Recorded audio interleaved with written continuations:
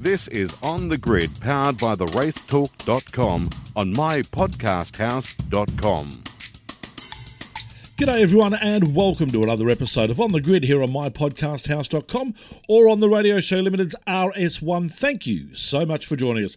Massive show coming your way tonight. We're going to go through another top five, and this is a really good top five. Looking forward to this one a little bit later on with Dale Rogers and Mark Walker joining myself and Richard Crail, who will also be talking to Scott Pye in just a tick about the upcoming E-Series for supercars here in Australia. All that to come right here on The Grid. This is On the Grid on mypodcasthouse.com. All right, time to say good day to Richard Crail for the first time tonight. Hello, Crailsy. Shebexter, how are you? Excellent, thank you, mate. The Racetalk.com doing some fantastic numbers on the weekend as well through the Le Mans 24 Where Can You See It story. Yeah. Turns out if you don't broadcast Le Mans in Australia, people go Googling on where to find it. We were the only ones that ran a story about where you could find it. So people came to us, which was tremendous. But no, very happy with the output the last couple of weeks, Shebex, despite the fact there being no racing to talk about here. Lots of cool stories. So jump on to TRT. We'll plug later in the show. Well, like last year as well, racing was interrupted halfway through the year and Supercars came up with the idea of sending the supercar drivers out for an E-Series. They've done it again in 2021 with the Cash Converters Supercars Pro E-Series, and driving the DeWalt car will be Scotty Pye in 2021. He joins us now. Hello, Scott. How are you? Good, lads. Thanks for having me on. Yeah, thank you for coming on board, mate. Back to the simulator and back to the screens and all that sort of stuff. You excited about the upcoming E-Series? I am. I actually really enjoyed it last year. I certainly embraced it. I jumped straight into streaming everything online, and yeah, I gave everything my best shot. I'm not a gamer. I'm not someone who spent a lot of years on the sim, so it was definitely a rude awakening. I remember the first race, and I was definitely down the back of the pack, but it was fun, and by the end, you know, we all got so competitive. It was crazy the level of competition within. I mean, we're all competitive athletes, so it's like none of us want to suck at something. So we all took it pretty serious, and we, even those that said at the beginning they were going to just have some fun, and you know, the likes of David Reynolds and you know, those guys particularly made such big improvements from the start of that championship to the end of it. And you know, we all entered there with the mentality of it's just a game, we're gonna have some fun, and then you know what we're like when you put a steering wheel and pedals in front of us, we're all trying to prove we're better than the other guy. You, like you said, really embraced it, and you did the Twitch streaming thing, and that got a life of its own, didn't it? It generated its own little fan base. You had some of your mates jump on, notable racing car drivers as well. Are you bringing that back? And just as you reflect on that element of the E-Series last year, it was such a completely unexpected thing that came out of that, that whole package, wasn't it? It was, and that's what made it so enjoyable for me. It wasn't that, you know, I like just being able to drive something again or anything like that. The point of the whole thing was, I mean, no sport could be played last year. It was a massive shock to everyone that, and that for all of us is our escape. You know, we like, I think sport, this is why I think sometimes when athletes get political, it upsets some fans because they want to switch off from the real world and go and watch some sport and enjoy themselves and not have to worry about some real world problems. And that's what E-Series did last year. We gave everyone a good reason to smile again, have a laugh. And that's what Twitch did as well. I couldn't believe how quickly a community grew. And people were, I mean, in the chat was just so friendly, and everyone was there for the same reason. We're just looking for something to smile about, have some fun. I was pretty strict on the rules. I made sure that I didn't care who your favorite driver was. I didn't want to hear you bag anyone out. It was all about having some fun. And everyone on my Twitch certainly embraced that. I mean, I never had any issues, so which was awesome. And and it kind of got out of hand. I was streaming like 12 hours some days, sometimes till 3 o'clock in the morning. We had Lando join, Alex Albon would come on, and of course, you know, my mates here in Australia as well, and in New Zealand, we were on pretty regularly. Stevie J was a regular on there as well. Yep. But yeah, many a stream where I didn't really remember much of the end of it, but it was always a good laugh, and really that's what it was about. So I've jumped straight back into it. I'm pumped to be back on and streaming everything.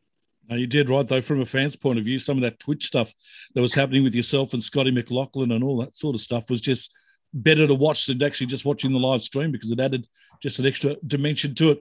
Gee whiz, you got some great tracks coming up in this calendar for the E-Series: Charlotte, Pocono, Daytona, Michigan, an endurance race at Mount Panorama, and you'll finish off at Bristol. Yes, I really like Charlotte, actually. It's a short track with quite a tight turn one. So, like, on your own, the cars generally on the ovals are pretty nervous in the rear. But once you throw us in a pack, you lose the front grip a little bit, unless you've qualified on pole. But then all you're doing anyway is punching a hole for the entire field. So the cars are still tricky. It's not like we're just flat and driving them around an oval. There's still strategy in it. Track position is super important. You don't really want to be leading until the last lap when you cross that line. But I've just spun my first laps of Charlotte again today. We did it last year. And yeah, it's cool. I enjoy the ovals. If you drive around your own, of course, it's not going to be as much fun as a circuit. But you throw us in a pack with 25 of us or whatever, and there's no field spread. The chaos is pretty much second to none. It was one of the great things about last year's E-Series I found, and I've been an oval fan a long time back, starting with IndyCar, but love NASCAR as well. I think everyone who has a passing interest in US racing has gone, what would a supercar race be like on an oval? Yeah. And we've never been able to answer it because the Thunderdome's in a state of disrepair, which is a massive shame. And there's no other tracks here. And you're not going to go to the States to run a supercar there. You'll run at COTA or somewhere else. But I think that's what the E-Series almost completely answered that question of, would it be good? And the answer was, yep. Yeah, it would, because it was spectacular. And we all know iRacing is a very, very good simulation more than a game. So it sort of gave a bit of an insight, I think, into what racing a supercar on an oval would be like. So we need to petition to get the Thunderdome back up and running, Scotty, I reckon, because that would be a hell of a show. It might need some work. Last time I went out there, I think a road car or a four-wheel drive would struggle to do a lap.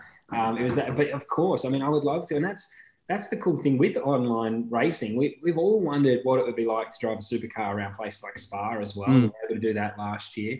And you go to an oval and you know, I've never raced on an oval before. So I was pretty excited about the opportunity to do it. And still, for us, we're racing the same people we race every day of the week. So it was actually kind of cool to have the same field. We knew that you're racing against other professionals, because it is different to just jumping in an online race and competing against people that we don't personally know or people that just do it for fun. To actually be thrown in there with all of our supercar drivers and go and race each other on an oval was really cool. So I wouldn't want to do it if the crashes were as big as what we had on racing, for sure. I think I got stuck in orbit one time, but it was cool. And I think that's why we're doing the ovals this time as well, is because I think they are probably the most exciting races. Yeah. And this year we see a split in the groups. We've got the Pro Series and the All-Star E-Series. Mark Winterbottom not driving for you this season in his car, but his car will be taken over by one of the pro drivers. Yeah, we've got young Cooper Webster is jumping in. Frosty's in the Irwin car, so he'll be taking the reins of that. I think it's interesting how they're doing the split. We're going to be on the same night, so there will be the All-Stars and then the gamers, the pro gamers. So luckily they're not mixing us, because I know for sure I would get wiped. So I'm happy about that. I'm not complaining there. But yeah, I'm actually interested to see those guys as well, and hopefully Cooper can get the Irwin car up the front. Be good. So the only time you will be together is in that round 5 when you're both at Mount Panorama. So will you be co-drivers to each other, or will you have your own car? I don't actually know for sure on that one. That's the only one. I believe we're sharing a car. Okay. And I think we go until around the halfway point. I'm not sure how much freedom we'll have in strategy as to when we can pit. To be honest, if there wasn't a driver maximum, I'll probably pit on the end of the first lap and let Cooper take over, and then hopefully we win the day. But I think they are going to put a minimum in there so that us drivers, because we know the pro gamers are going to be so fast. And Bathurst is tough. Like, I need to start practicing there again, really, because that track on the sim that's where I got this nickname last year, the Outlap King. It was because I kept crashing on the outlap. I couldn't even start the flyer. And that started at Bathurst. That track is so difficult in real life, but it's 10 times more difficult in the game. Yeah, the mountain always challenges. Hey, we should talk about the real world stuff, Scotty. Challenging season, I think it's fair to say, so far for Team 18 and the DeWalt squad. But let's go with positive first. You're 13th in the championship, 934 points. You're less than 70 points out of the top 10. So that sort of 5th down to 15th is so unbelievably tight. You're still in the game going into whatever the second half of the season looks like.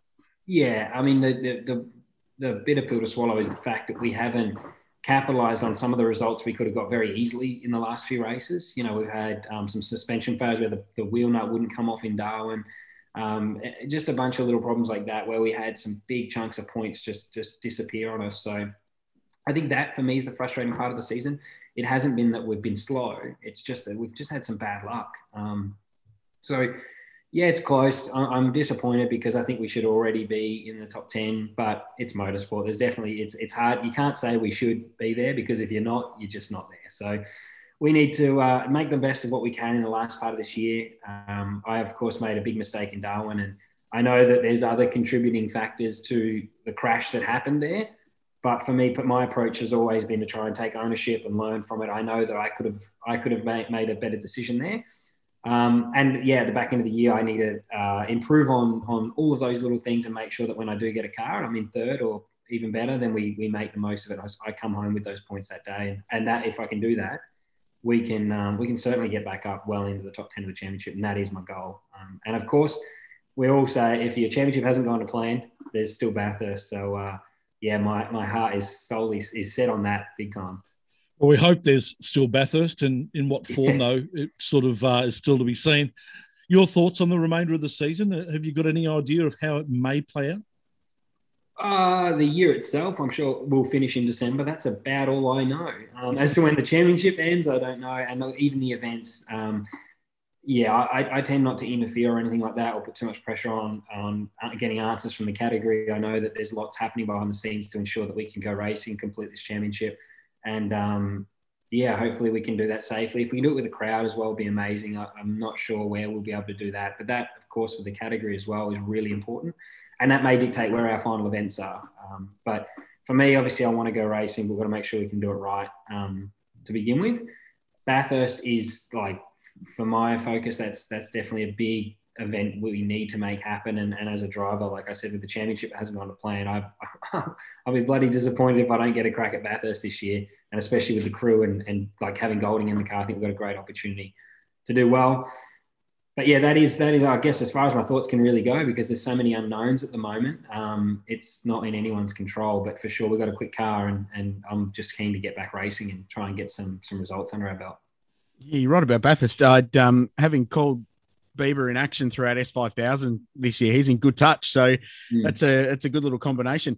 Chevex was talking off air before we started the interview, Scotty, about your project car, and we thought it might be a cool idea to have a chat about that. Can you just bring us up to speed with this concept of you firstly restoring a car, but how it's happening, where it's happening, because that's an interesting little link as well. Yeah, it is. So first of all, I'm restoring a 1956 at Ford F100. I first fell in love with sort of this era of car when I saw Charlie's C10 in Queensland last year. And I wanted to restore something for a while, and I chose the Ford because my dad was a Ford nut. And I think he would kill me if I went the Chev, even though I really like the look of the Chev. So I've chose a 56 and we're restoring that. I got that end of last year, beginning of this year. And it's at Erebus Garage. So really cool thing they're doing. They run it beside the race team, but it's in a separate shop. So I'm able to go in there and watch the build and, you know, kind of be a part of that without ever even seeing the bonnet of a supercar, which is awesome. So for me, I'm just a customer of Erebus Garage. And they are doing an amazing job. Their fabricator, James White, is an absolute guru. And he's the guy who, you know, is building all the Gen 3 stuff. And so for him to be building my truck, it kind of gives me full confidence that it's being done like at an absolute premium. I know how good these guys in supercars are. So yeah, I'm able to add some flair to it. We've got some supercar little touches that will go, like we're changing the side skirt, putting supercar side pipes on it. It's going to have a Coyote engine in it. We've got some amazing partners as well through connections of my own and also through Erebus Garage that have come on board. We've got, all new suspension through Petters coming. It'll drive like a new one. That's what I want, but I still want to look like a 56 truck. So wow. Yeah, I'm really enjoying it. I'd love to say I'm more involved in the resto, but it's probably a good thing that I'm not. My hands aren't getting dirty, and yeah, I'll drive it. If I was building it, I probably wouldn't drive it after. But yeah, those guys are doing that, and I just go in with my wish list and see what is actually what is achievable. Mate, you mentioned you like the look of the Chevy. I tell you what, there's one Chevy that I love the look of, and it's the Chevy Camaro Gen 3 car that was released by your media team, yourself and Frosty's car a few weeks ago. That is a hot-looking machine, that DeWalt number 20. It is, mate. And the DeWalt car, that's pretty hard to make that livery look bad on anything, I reckon. Yeah, like, true. Tough looking car. Black and yellow goes well on most things. It depends which team you follow. My manager follows Richmond, so yeah, he would totally agree with you there. So does Shebeki. Yeah, I could have guessed. So yeah, it looks amazing, mate, and the cars do look cool. I think from what we've seen so far of the aero coming off of them and everything, the main thing is that the racing is exciting. So I hope that they're getting that. Regardless of this Holden versus Ford, we obviously have a heap of people that are criticising the lack of manufacturers that are relevant, I guess, on the road for us. But I think number one for a fan is we need to focus on the racing and make sure that that's exciting to watch. And that's what, as a category, I reckon they're on target to achieve. So yeah, I'm looking forward to driving the cars. Hopefully the racing's close. I think this year the cars have certainly evolved a lot over the last 4 or 5 years, and we're at risk at the moment of having a little bit too much downforce and not being able to follow. But what we're looking for in the future is something that I think will be really exciting, regardless of shifters and paddles and everything else. As long as the racing's exciting, that's number one. Yeah, exactly. Mate, all the best in the E-Series. As you said, you took it really seriously last year while having a lot of fun. Hopefully that remains the same in 2021. And hopefully we get to see you in Winton at the start of October in real life. If not, maybe Phillip Island. If not, possibly the Bend. Who knows? Well, no matter what, hopefully somewhere. Exactly. I look forward to catching up. And thanks for having me on. Good on you, mate. Scotty Pye joining us here on The Grid.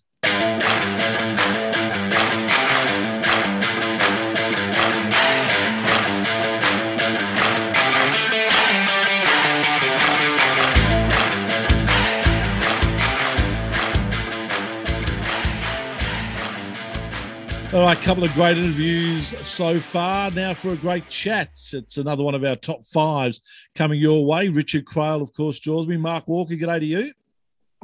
Baxter, Richard Craill, top fives. Boy, these are hard work. Actually, yeah, this one was especially hard. Dale Rogers, g'day to you. Hello, Tony and Richard. I'm not going to say hello to you, Mark, because you never say hello to me when I'm on calls. What? I don't know what the etiquette here is. Hi, Dale. I'll just blank you out. How are you? You're on mute. Now you're setting us up for a false Shebex because you say a good chat coming up. It could go either way. Well, and we'll preface this by saying that this particular top five was definitely Dale's idea. So if it doesn't work out, what's your Twitter address, Dale? At Beckdale27? At D Rogers, Dale Rogers 27. 27. Yep. Do it and give me buggery and it'll be fine. Yeah, love it. No, it'll work out fine, I'm sure, even though we've only had 24 hours to actually work on it. And some of the rules and stipulations around it, especially you had to put it in order from your fifth best to your first best. We've always done that, though. So we should introduce the topic. The topic is our top five motor racing heroes. Yes. So how you define hero was entirely up to the individual. Could have had an influence as a youngster. It could be a current hero.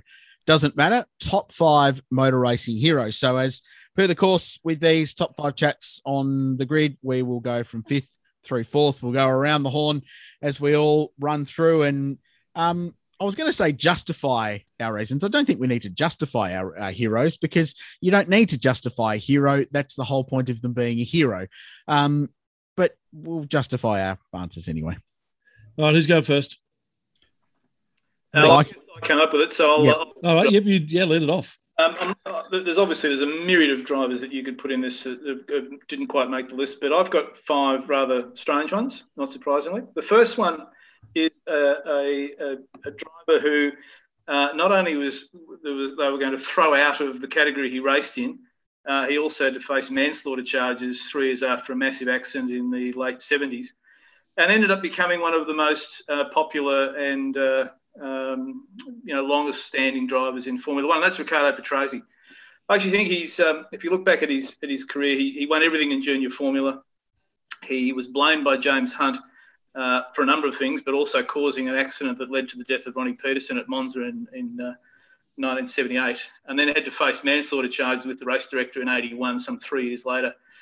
He got taken on the win by Bernie Eccleston, drove for Brabham twice, but finally made it at Williams. And the guys at Williams absolutely adored him.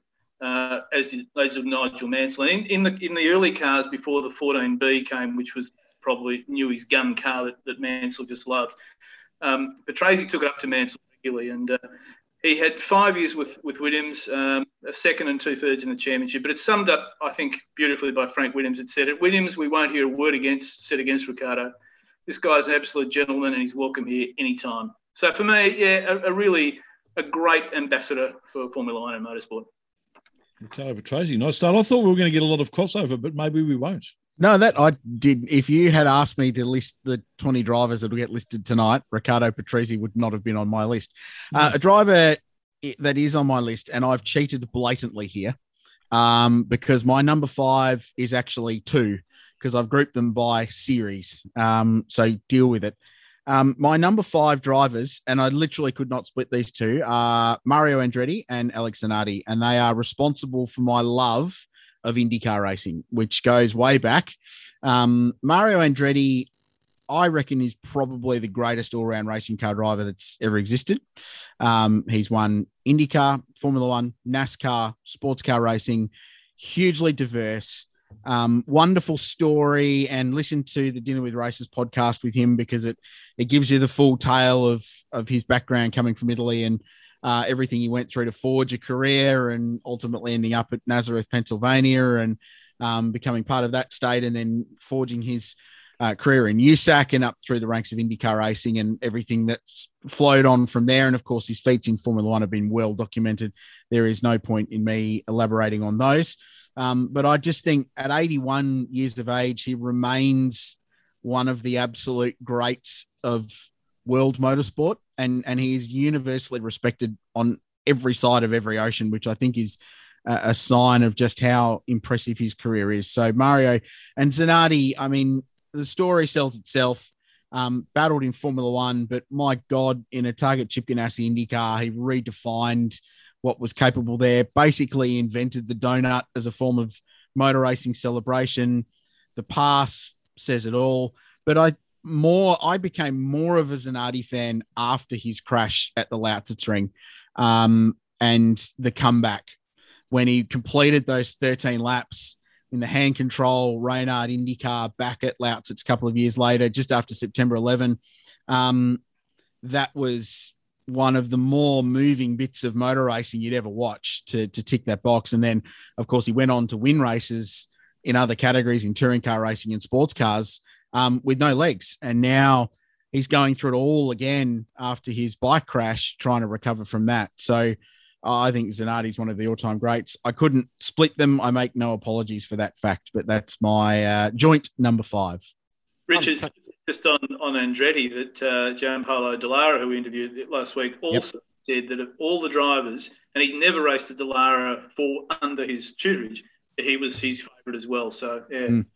He actually pulled up next to me at a urinal on the Gold Coast once. Mario? No, Zanardi. Zanardi, yeah. And he actually did his last IndyCar donut right in front of me there in 1998. So, yeah. I want to hear more about the urinal. Nothing really to say. It was quite bizarre. But yeah, anyway, that happened. I'll go next. I like an underdog, I guess, and I like Queensland underdogs. And I doubt any of you guys are going to have this, but Cameron McLean, number 5. Yeah. Great. Completely left field. You know, he might not have ever won a lot of big races, but man, he sort of came on my radar back when he used to have the BMW M3, the old Tony Longhurst car in sports sedans. And he had this little stock-looking BMW. He'd go out there and smoke all these big, dirty, great V8s. And he actually won the sports sedan championship there in 1995.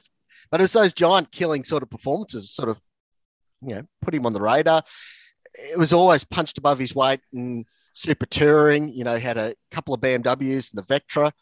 It was always a good thing at Bathurst. He had a couple of fourth places. I remember the fourth in 98 in his own car, in the Greenfield Mowers car, against, the world's best. And him and Tony Scott finished fourth, which was really, really cool. Stepped up to V8s and was always one of the gun privateers. And I still love that 02 AU, the black and yellow VIP pet foods car. I was there at the launch at Sanctuary Cove when they dropped that one. I suppose a couple other things on the side was one time I was talking to him in the pits at Lakeside, and it transpired he actually grew up over my back fence. He was literally grew up. We were neighbours, had no idea. But anyway, and then when I had my first job, I'd sometimes at the car dealership get stuck on the parts delivery run, and I was always stoked whenever I got McLean Motors up there at Everton Hills and get to drop in and see Cam McLean. So, bit of left field action there, but Cam McLean, my number 5. I like that. Beauty. The giant killing performances in Super Touring when he was the privateer up against some of the works teams were really impressive. And same in the Greenfield Mowers EL Falcon as well in touring car racing. Yep. The year that he had John Cleland running with him up there, I was there that year, and they just had the best time. They almost won the bloody thing, had the thing fallen their way. And, of course, having Cleland in your garage was just a guaranteed recipe for fun and frivolity the whole weekend. So my first hero and my first memory of a driving hero was pretty much Alan Jones, watching my highlights of Formula One Grand Prix back in the early 80s. Probably must have been actually 1980, a great year. Richmond won the flag. Alan Jones won the World Championship, and Australia won the Benches and Hedges World Series, beating New Zealand and India in the Tri-Series. It was a good year. Yes. To have an Aussie win the F1 Championship was amazing, and I had to follow this guy, and in turn ended up following Formula One. It was sort of my start into Formula One. I remember watching highlights of races after a mate from school pointed me in that direction. I had to follow the Aussie, and how good was it too? In 81, Wide World of Sports at 9 started showing extended highlights on our screen, and I was hooked. So imagine how I felt when I got to watch Alan Jones live in 1985 when Channel 9 covered the entire F1 race from Adelaide. It was the first time we'd really seen an entire Formula One race live, especially on our screens. It was Jones's 100th F1 race. Unfortunately, he didn't finish, but it's the race that really got me into F1. And that race and the rest of his career, I sort of felt a little bit let down, need to find another hero. So I did, and I'll talk about him in position number 2. Right. Number 4. Right. Number 4, one of the best supercar drivers in history, Marcos Ambrose. Absolute cracker of a bloke, a really, really races racer. I first got involved with him in his Formula Ford days in the 1990s, and I had a funny story about him. I caught up with him. We had a policy at the company I used to own and run at Revolution Race Gear. We would support all Australians who went overseas. That was just a company policy, one of the few companies in Australia that did it. And I ran into at Croft. He was running a Ray Formula Ford, which was an absolute dog of a car against the Van Diemen's. Down in the paddock area, there was a young bloke with a black Formula Ford with a Subaru sticker on the front of it, dancing around on a skateboard and chatting up the chicks. That was James Courtney. And next to the garage, there was a rather sad-looking Ray with some packing crates at the back of it. And I said to one of the mechanics, "Is Marcus here?" He goes, "Oh," he just pointed to the back of the garage. At the back of the garage, sitting on packing crate with his computer on another packing crate, was Marcus engineering his own car. It was extraordinary. And on the races at Croft that weekend, and Croft's a cracker of a circuit for Formula Ford, he took it up to the factory Van Diemen's. I think he finished on the podium. If not, he was in the top 4 or 5 all weekend. Absolute cracking racing. And, of course, then back to Australia, just dominated supercars with that golden era with Stone Brothers. Then to the US, I had a bit to do over there as well. Mark Walker probably picks that story up even better than I. But when he came back, I was assigned to him in 2014 with the restructured DJR, which I was working for, and I was Marcus's minder. And a lot of people don't really know what happened behind the scenes in 2014 and 15. At 14, I caught up with him again at Lakeside at the test, and then at 15, of course, we had the year that he pulled the pin after 2 rounds. Marcus attended every race meeting that year. He attended every sponsor function. He attended every signing session. He attended everything he had to do on a normal race weekend except drive the car. He never complained. I flew with him regularly if he was coming through Melbourne. It was just a normal race weekend. In fact, he wasn't driving. He did an enormous job for that team. And a lot of people realise had it not been for the triangle of Penske, Johnson and Marcos Ambrose, that team would not have happened. He was a key pillar in that triangle to make it happen. He's a great bloke. I'm still great mates with him, and I just think he is one of the real treasures of our sport and one of the hardest ass racers I've ever met in my life. Well said. Nice. Yep. Well said. I like it. My number 4, comes from my background growing up in Adelaide and having the Australian Grand Prix in my backyard. Hugely significant thing to grow up with as a kid who liked car racing, to have the very best of the world in your backyard. And it's influenced the careers of many of our contemporaries working in the media nowadays. I mean, it takes more than one hand to count the number of people that came out of that system that were influenced by that event and later the Adelaide 500. But of all the great Formula One drivers, including Ayrton Senna, that raced in Adelaide, my favourite was always Nigel Mansell. Outside of the Adelaide Grand Prix, he would be the driver that I would get up to watch a 2 a.m. Canadian Grand Prix for before we had the Aussie influence. He would be the one you'd stay up all hours for. He'd be the one you'd read the stories about, buy the autobiographies as a kid. The story of Mansell is well told. It's fantastic. It's got all the great things you need in a legendary figure in the sport: the crashes, the injuries, the struggles with money early on, the heartbreak of losing a world championship in the final race, like in Adelaide. And then finally, the arguments, of which I'm sure there were many, the complaining and the whinging, of which there was a lot.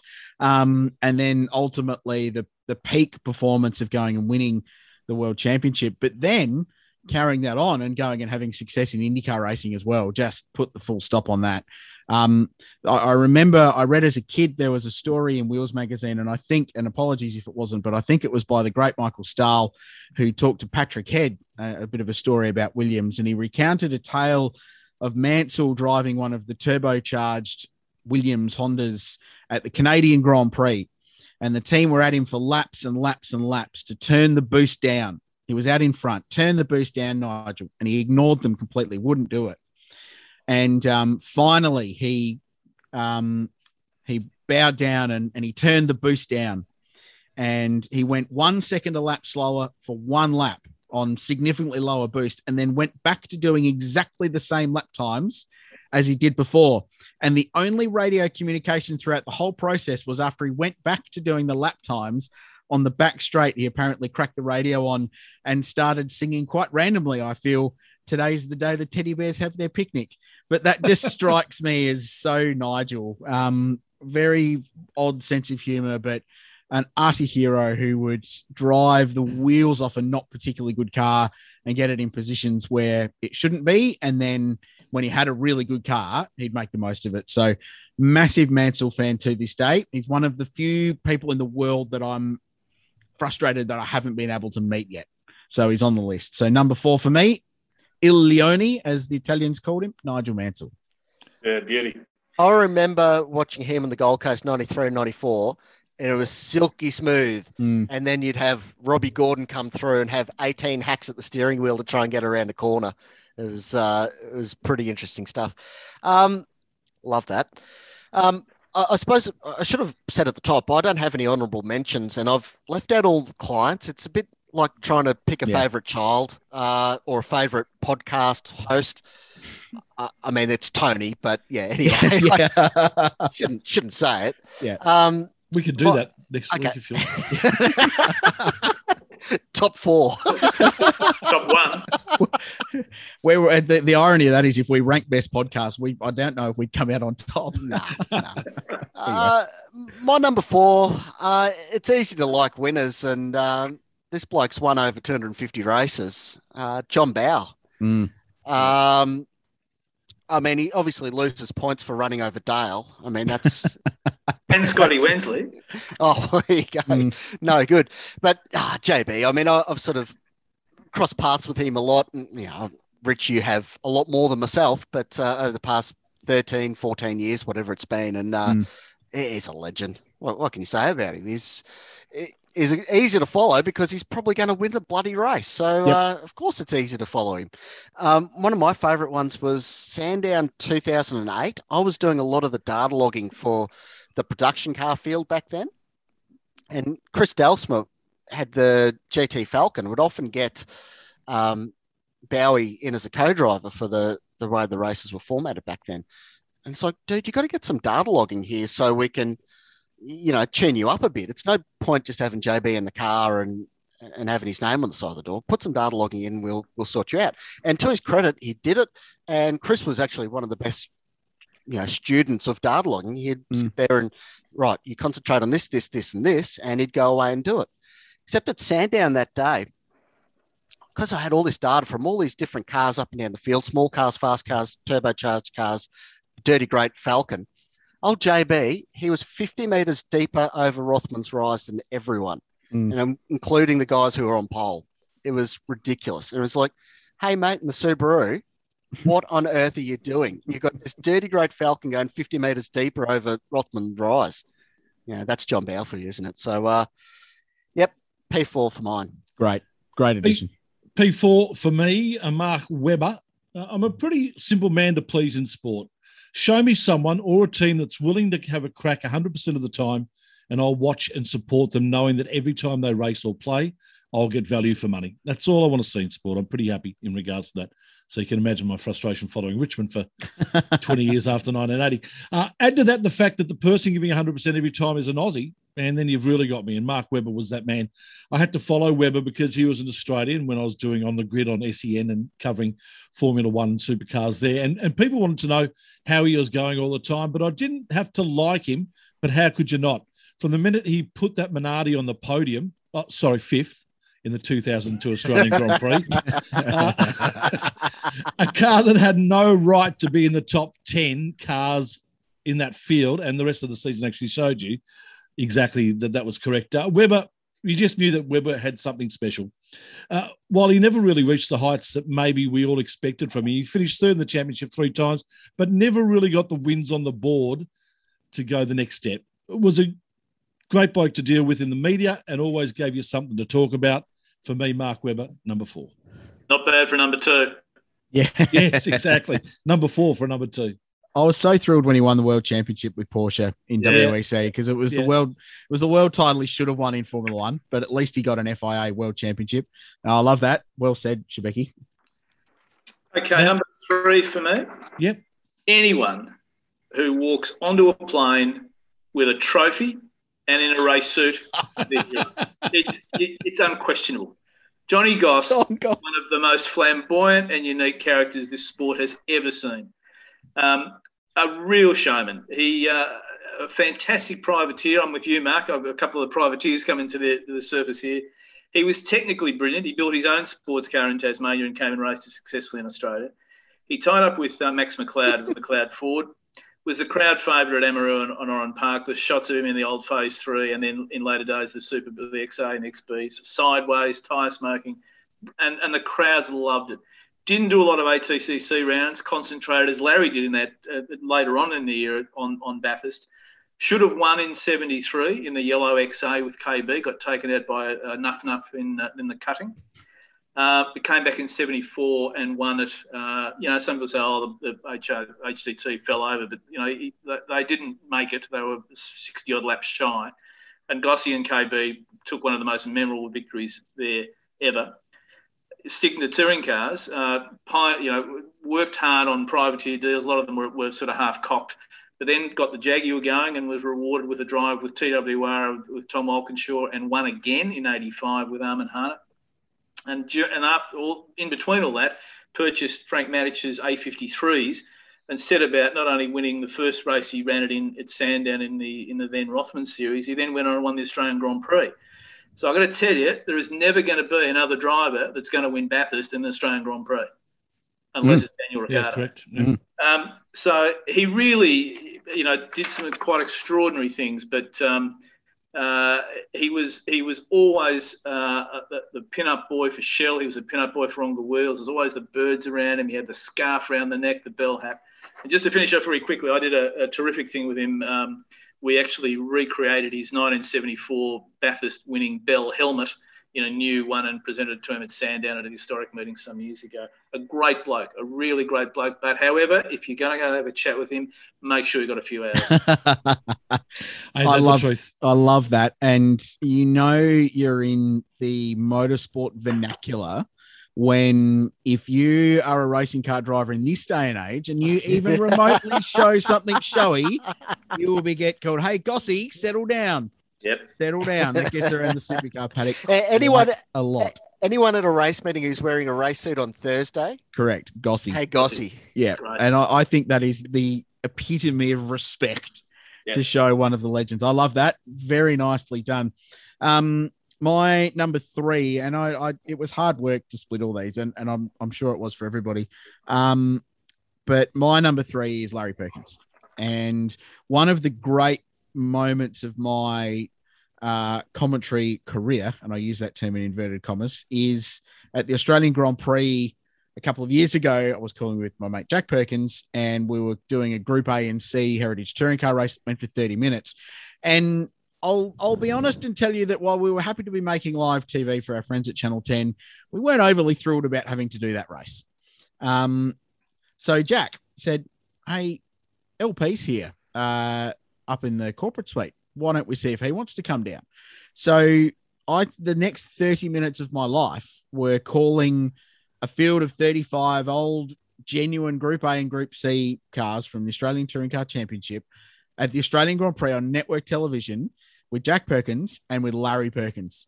And it's one of the great moments. And we spent half an hour not talking about what was on screen because it was LP. "Oh, yeah, I drove that car back in 89 and it had a problem with some understeer here, but we fixed it with this and rah, rah, rah." And it was just like, it was as good as anything I've ever heard.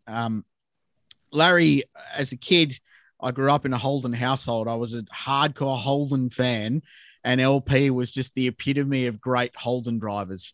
Obviously, the wins with Brock were one, but the Castrol days for mine, and 95 Bathurst was the pinnacle as a Holden fan as a kid, with 0-5 out of the race, with 0-1-5 out of the race, and with the Winfield car out of contention as well, with Jim Richards behind the wheel and Scafie.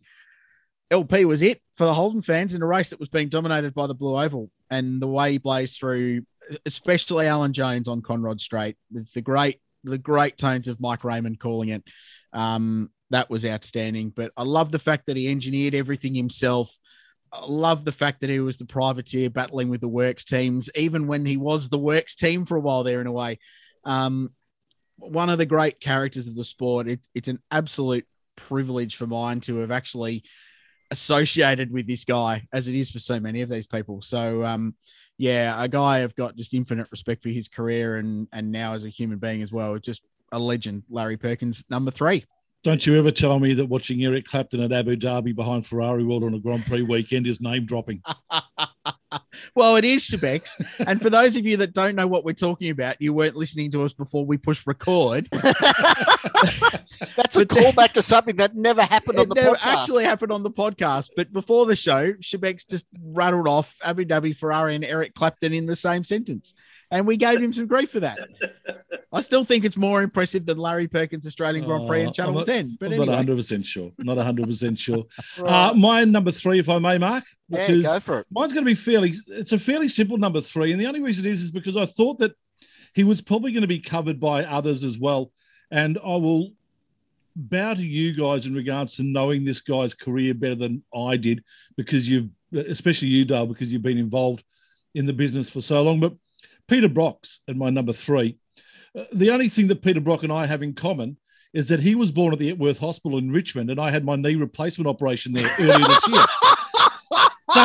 Some 76 years later to the day that the great man was brought into the world. Isn't that amazing? To the day. Are you serious? He had my knee operation in the Epworth Hospital to the day that he was born. Can you provide a receipt as proof of that, please? The 26th of February this year was the same day. It's fantastic.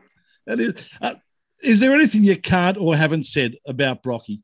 I think the true indication of a champion in any sport is that people pay to see a person from an opposing side, and I'm certain that there were many Ford fans who hated Peter Brock due to his Holden car, but absolutely loved Peter Brock because they knew that every time he stepped into the car or on a track, he'd give 100% to the cause of making that race something special, and that was Peter Brock every time he drove on any track. So Peter Brock for me, number 3. And by all reports, he had some very stout knee joints. So good on him. My number 3, and he deserves to feel robbed by being my number 3, is my childhood hero, Dick Johnson. Wow. Yeah. Number 3. Wow. Yeah, he's been robbed. Absolutely robbed. Yeah.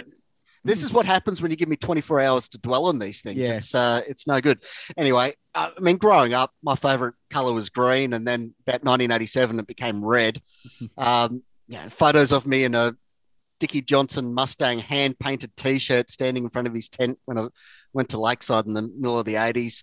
You know, paths have crossed over the years, and you get to meet him and stuff, and it's awesome. 2003 at Queensland Raceway, they had the Group C revival, and he went out there that morning in the old hardtop, the old Brian Burt hardtop.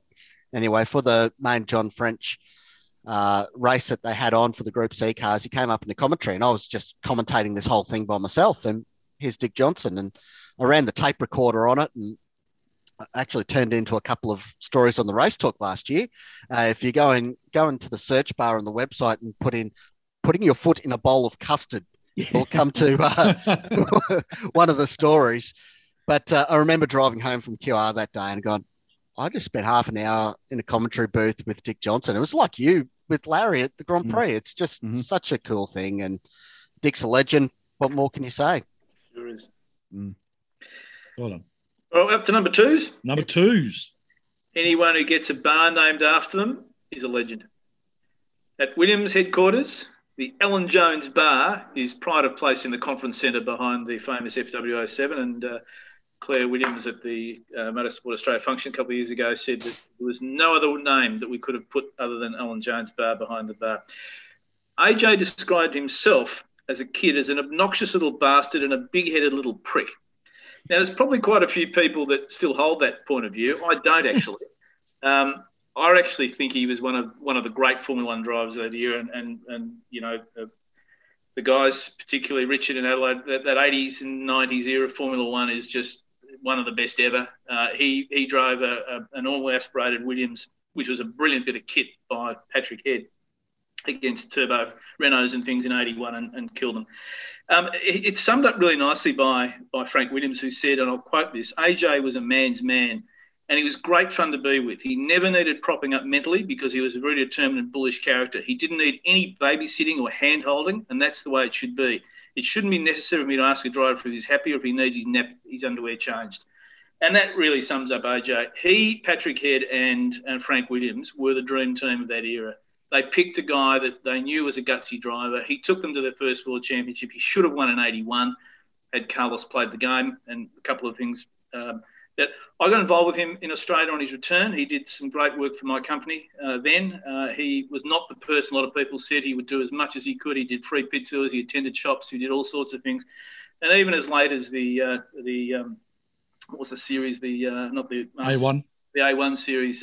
He tipped us in to try and get the quote on supplying gear to that organisers. So AJ's a great friend. I thought he was just fantastic. And many people say they watched his 1980 championship live on TV, which they didn't because it wasn't on. He was responsible for actually getting it on in 1981, where it was live. So it actually started live in 81. Okay. But he is one of the great champions of Australia. He's he's a gruff character. He doesn't handle fools particularly well. I don't know how he handled me. But just one of the great races. A racer's racer and the sort of guy that I think Australians love seeing win races. Oh, I love that. Yeah. I've interacted with AJ and it was great. Yeah. Really, really cool. Awesome. Yep. Love it. Number two for me, and you've already mentioned him, Richard, in yours, but it was Nigel Mansell for me. When I turned 18 in 85, my first car was a Honda. So it was only right that I followed the Williams Honda team at the time and instantly took a liking to Nigel Mansell, even to the extent that when I appeared on episode 10 of Press Your Luck with Ian Turpie, it was mentioned that I was a Formula One fan. And Hang on. Whoa. And I have video proof of this. Let's just step back a little bit. Press Your Luck with Terps. Yeah, Ian Turpie. You remember the little monster was going around and it was a little whammy and he used to push it well before. Did you explain this to our listeners on RS1, Tony? No, unless they had it. I know they had it in America. It was definitely an American show. Anyway, it was mentioned that I was a Formula One fan and the R2 I followed, and I professed my admiration for Mansell and the Williams Honda team on national television at that point. That first win for Mansell in 85 at Brands Hatch was an amazing drive and made me realise that I had made the right choice in following the Brit Should have had at least 2 championships, I reckon, to his name, at least. But who'll ever forget that day in 86, Adelaide, the first Grand Prix that I ever went to live. I drove over there with 2 mates as a 19-year-old and saw the tyre blow, condemning Mansell to finishing outside the top 4 and handing the championship to Alain Prost. I followed him to Ferrari, followed him back to Williams, and was over the moon when he finally won that first only championship in 92. 8 wins and a second in that 92 season from the first 10 races was a dominance that I'd never really witnessed in motorsport before. So Nigel Mansell, my number 2. Awesome. Yep, great. We've only had 2 double ups so far, and we're right into the final round here. So my number 2 on my list, and it's kind of a technicality, but he raced bikes, and he raced bikes against John Surtees. So I feel like that counts. Yeah. It's Murray Walker. Has to be. Well done. I was wondering how you're going to get him in.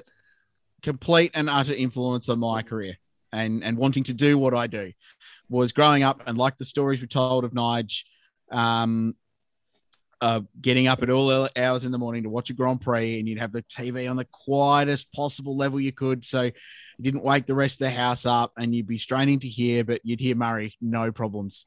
And then, of course, when he'd come out for the Australian Grand Prix and he'd work for Channel 9 directly in the early days, it was just great. He and James Hunt, and then AJ down the road would jump in as well. And he called touring cars with Darrell Eastlake, and that was a hell of a combination, and just all sorts of stuff. But just the number 1 most influential motor racing commentator of all time. There's not much more I can say about that. It was very, very sad when he passed away earlier this year, but hugely impactful on my motor racing journey, I suppose. So that's why he's number 2, and it took a fair old titan of the sport to knock him off my number 1 spot. I can give you the hot tip, but Murray Walker, number 2 for me. And one of the best books I've ever read. Yeah. Well, and I won't digress too long, but I met Murray in Adelaide in 2004, and we were working on community TV. He was driving a Mercedes in the Classic Adelaide Rally. We were working on community TV, and we went. They stopped not far from where I live at Peter Lehman Wines was the lunch stop, and we went there with the sole objective of getting Murray on camera for our little TV show, Talk TV. And we did. He was very generous with his time.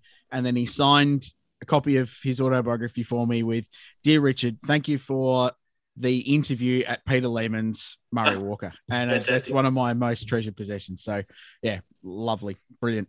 Very good. Of course, it was Murray Walker who called that tyre explosion for Nigel Mansell. It sure was. Look at this. It's spectacular. Oh, it's Mansell. It's Mansell. And it was the first time, really, that I reckon Murray Walker was lost for words because he knew that Mansell had thrown away the championship. Well, not thrown away, but had lost the championship at that point and really did not know what to say because Murray and Nigel were pretty good mates as well, I believe. Yeah. We're almost at the number 1s. Well, Walker's final number 2. Number 2, I doubt you guys have got this one, but rallying Simon Evans. Yes. Oh, yeah. Like, I haven't got him, but what a great choice. Just great bloke. What a top bloke. Can drive. My goodness, can he drive? Holy moly. He first came on my radar back in 2003. Chris Nixon, legendary Chris Nixon, shoehorned me in to do the PR for the Rally of Queensland. And we spent a day touring him around to all the media outlets, and we had a launch and all sorts of stuff. And just spending a day with him was like, wow, this guy is legit. Yeah, man crush Mark over here. I remember in the rally itself, one of the service breaks, he just won the stage leading up to the service. So I went down there with my recorder to get a grab for the radio. And Simon, congratulations, well done. Faster than the stage by 8 seconds. Must be going well. He's going, no, it's no good. Total brake failure. What? Yeah, no, the car just wouldn't slow down. So that's why we were the fastest. But just that's him, isn't it? You know, and it probably cost him championships because he'd overdrive it and go too hard and be an absolute madman. And I think one of the other rallies up there at Rally Queensland came in. It's like, you might want to go and check out there, but pretty sure I ran over one of your photographers. You know, well, what do you mean? What do you mean? It's like he was in a ditch and I just went over the top of him. And of course, there's our friend Dirk, Yeah. He was lying in a ditch, and anyway, Dirk's still alive and well. So, and actually, I remember one time we were commentating from the middle of the forest at a regroup between two stages, and there was a dead set tree through his intercooler, and I'm like, Simon, there is a tree through your intercooler, and it all made the coverage. It was very funny, but they managed to drive it back to the stage. How a tree got absolutely wedged. It was amazing. One time I was emceeing the celebratory dinner up there, and I was pretty quick to the bar. I actually beat Simon to the bar. Well, It's like, that's saying something. That was a bit of commitment there. It's like, Simon, what do you want, mate? My shout, 2 VBs, thanks. Yeah. And he was double parked on VBs for the rest of the evening. And if that doesn't say it all, I don't know what else to say. But Simon Evans, number 2.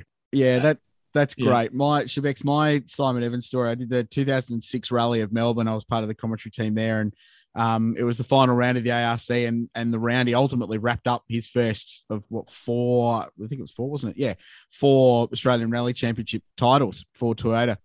And he was pretty happy with that because he'd been battling for a while, and he'd finally been given this opportunity in the factory team alongside Neil Bates and all this good stuff. And the presentation dinner, as they all do, went long, and Simon had started celebrating very early.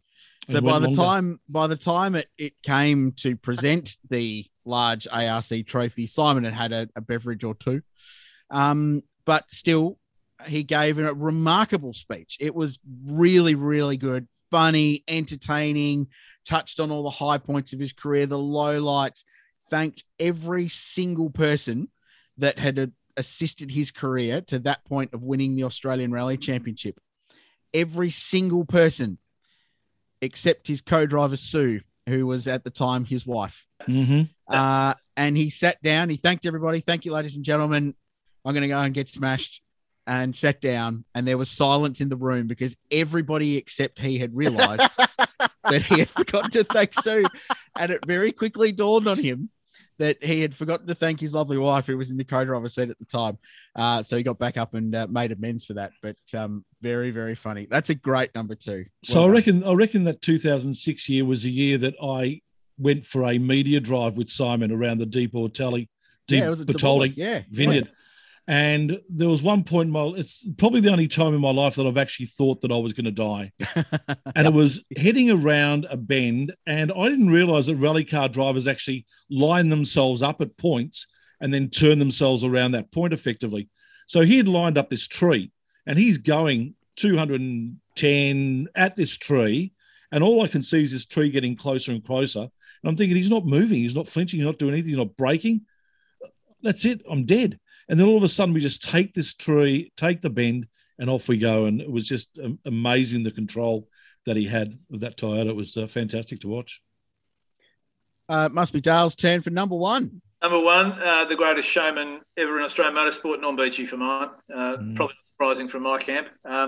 It's interesting when you talk about your heroes very early on. I was very lucky with a schoolmate of mine his dad was the Shell advertising manager. And my first time ever to a motor racing event was at Calder.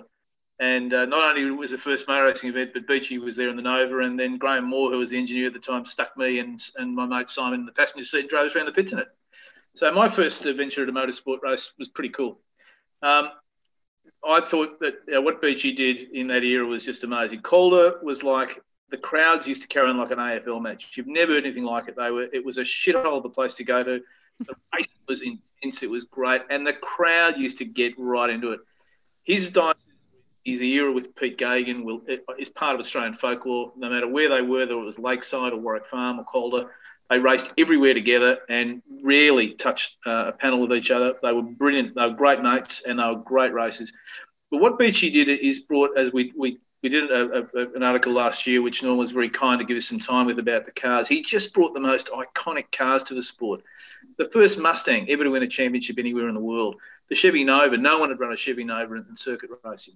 The first improved production Monaro, and then mighty GTS 350 HT Monaro.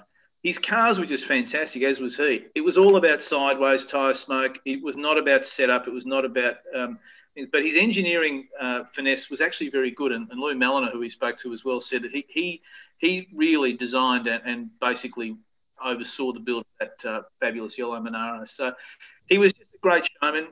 We just don't have some of these characters anymore in the sport. He was all about the show. He was about entertainment. He was a ripper driver and a great bloke and a really great ambassador for Australian touring car or Australian racing. Norm Beechey, my number one. Great. Love it. My number one's Peter Brock. It was always going to be Peter Brock. He was my hero growing up as a kid. He was my favourite sports person in the world. Legend of the sport. But the thing I loved most about Brock was, and you learn later in life, was that he was just a flawed, ordinary human being like the rest of us, which I think made it even better that he could go and achieve all those things he did. The one of the things that got me about Brock was in 2004, 03, sorry, we were doing radio and we did a motorsport show on a Friday night, and we thought it was the week after the Bathurst 24 hour that he won. And it was the weekend of the final round of supercars at Eastern Creek. And we thought, let's try, just throw a speculator and see if we can get Brock on the show, with no expectation that we would. We're a little community radio station in the Barossa Valley. But why not? So we, I don't think we went to Pembo. I think it was Ron Hamilton maybe was PR working for Pembo at the time. But anyway, I don't think it was the Gerald era yet. I'm not sure. Anyway, beside the point. So hi, we do this radio show, maybe oversold it a little bit. Do you think we can get Brock? And he came back with, yeah, no worries. Here's his phone number. Ring him at this time. So, and I will say right now that the mobile phone number we were given ended in 05, which I thought was tremendous. So we rang Brock, and he was driving out of Sydney Motorsport Park, Eastern Creek, to go back to his hotel in Sydney to a sponsor function. And he was like, oh, yeah, good to speak to you. Just to let you know, I'm driving back to Sydney. The phone might drop out. I've got to go through some tunnels. The phone may drop out, just so you're aware. I was like, no worries, Brock will drive. Peter will drive straight in. Had this amazing chat, got him to say on record that he thought that winning the 24 hour was his 10th Bathurst victory, which was tremendous. Wonderful chat. Anyway, the line went crackly, disappeared. We got about 18 minutes out of him. And we were, it's going to happen. We got almost 20 minutes with the king. Like, this is great. Let's go to a song. We'll be right back with the rest of the program. Anyway, 2 minutes later, the phone rings in the studio. And Triple BFM, Richard speaking. Oh, it's Brocky here. I was really enjoying that. So I've got about 20 minutes to go in the car. If you want to keep going, I'm happy. So I think we were paying you too. Got killed very, very quickly. And we did another 15 minutes with Peter Brock. So just an amazing interaction for one of my childhood motorsport and sporting hero. I didn't have football heroes, had some cricketing heroes, but motorsport was it, and Brock was it there. So Peter Brock's my number one. Brilliant. Fabulous. You want to go on me? I'll have a chop. Right. Back 94, 95, my favourite IndyCar driver was Jacques Villeneuve. But when he buggered off to Formula One, he got replaced by Greg Moore. And didn't take long for him to become my favourite. Third race up in 96 on the Gold Coast, he came third. So I was like, right, he's my man. And I think I got pretty well paid back for that, following him. Man, he could drive. Man, he was a cool dude. Yeah, and you look at his wins, they were just so awesome. And there was such an awesome era for IndyCar as well. 97 Milwaukee, his first win, holding off Michael Andretti right to the finish, become the youngest winner in IndyCar history. Next race up at Detroit, that awesome finish when Pac West ran out of fuel in the last lap and Danny Sullivan in commentary just about falling out of the commentary box. The next year at Brazil, him and Zanardi, there was a great battle at the finish, and Arne Meyer got in the way, and Greg used him as a pick, and then went around the outside of Zanardi at turn one. And then later that year at Michigan, it was the Hanford device era, and that ridiculous racing at Michigan. And with a couple laps to go, he was fourth, past Jimmy Vasser on the last lap and took the win. And then he also had a win at Homestead as well to start the 99 series. But then obviously, towards the end of 99, it became apparent that he was going off to Team Penske, where he would have won everything. Like, he would have been set for life. He would have won Indy 500, the championship, all that sort of stuff. I remember 98 in the Gold Coast. I was sitting in the grandstand, and I was a rookie grandstand operator, and I had a ticket in the front row, which was just ridiculous. So I went and parked myself up in the very back row in the aisle, and next to me were two people from California, Bob and Rhonda Sam. I'm not sure if they're listening today, but hello to Bob and Rhonda if you're listening from California.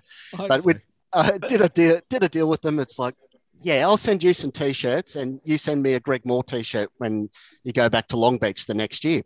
And sure enough, they sent me a T-shirt, and it arrived the day that he died in the crash in Fontana. Wow. It was just like, that's something that I'll never, ridiculous. But that's one of my most prized possessions for sure.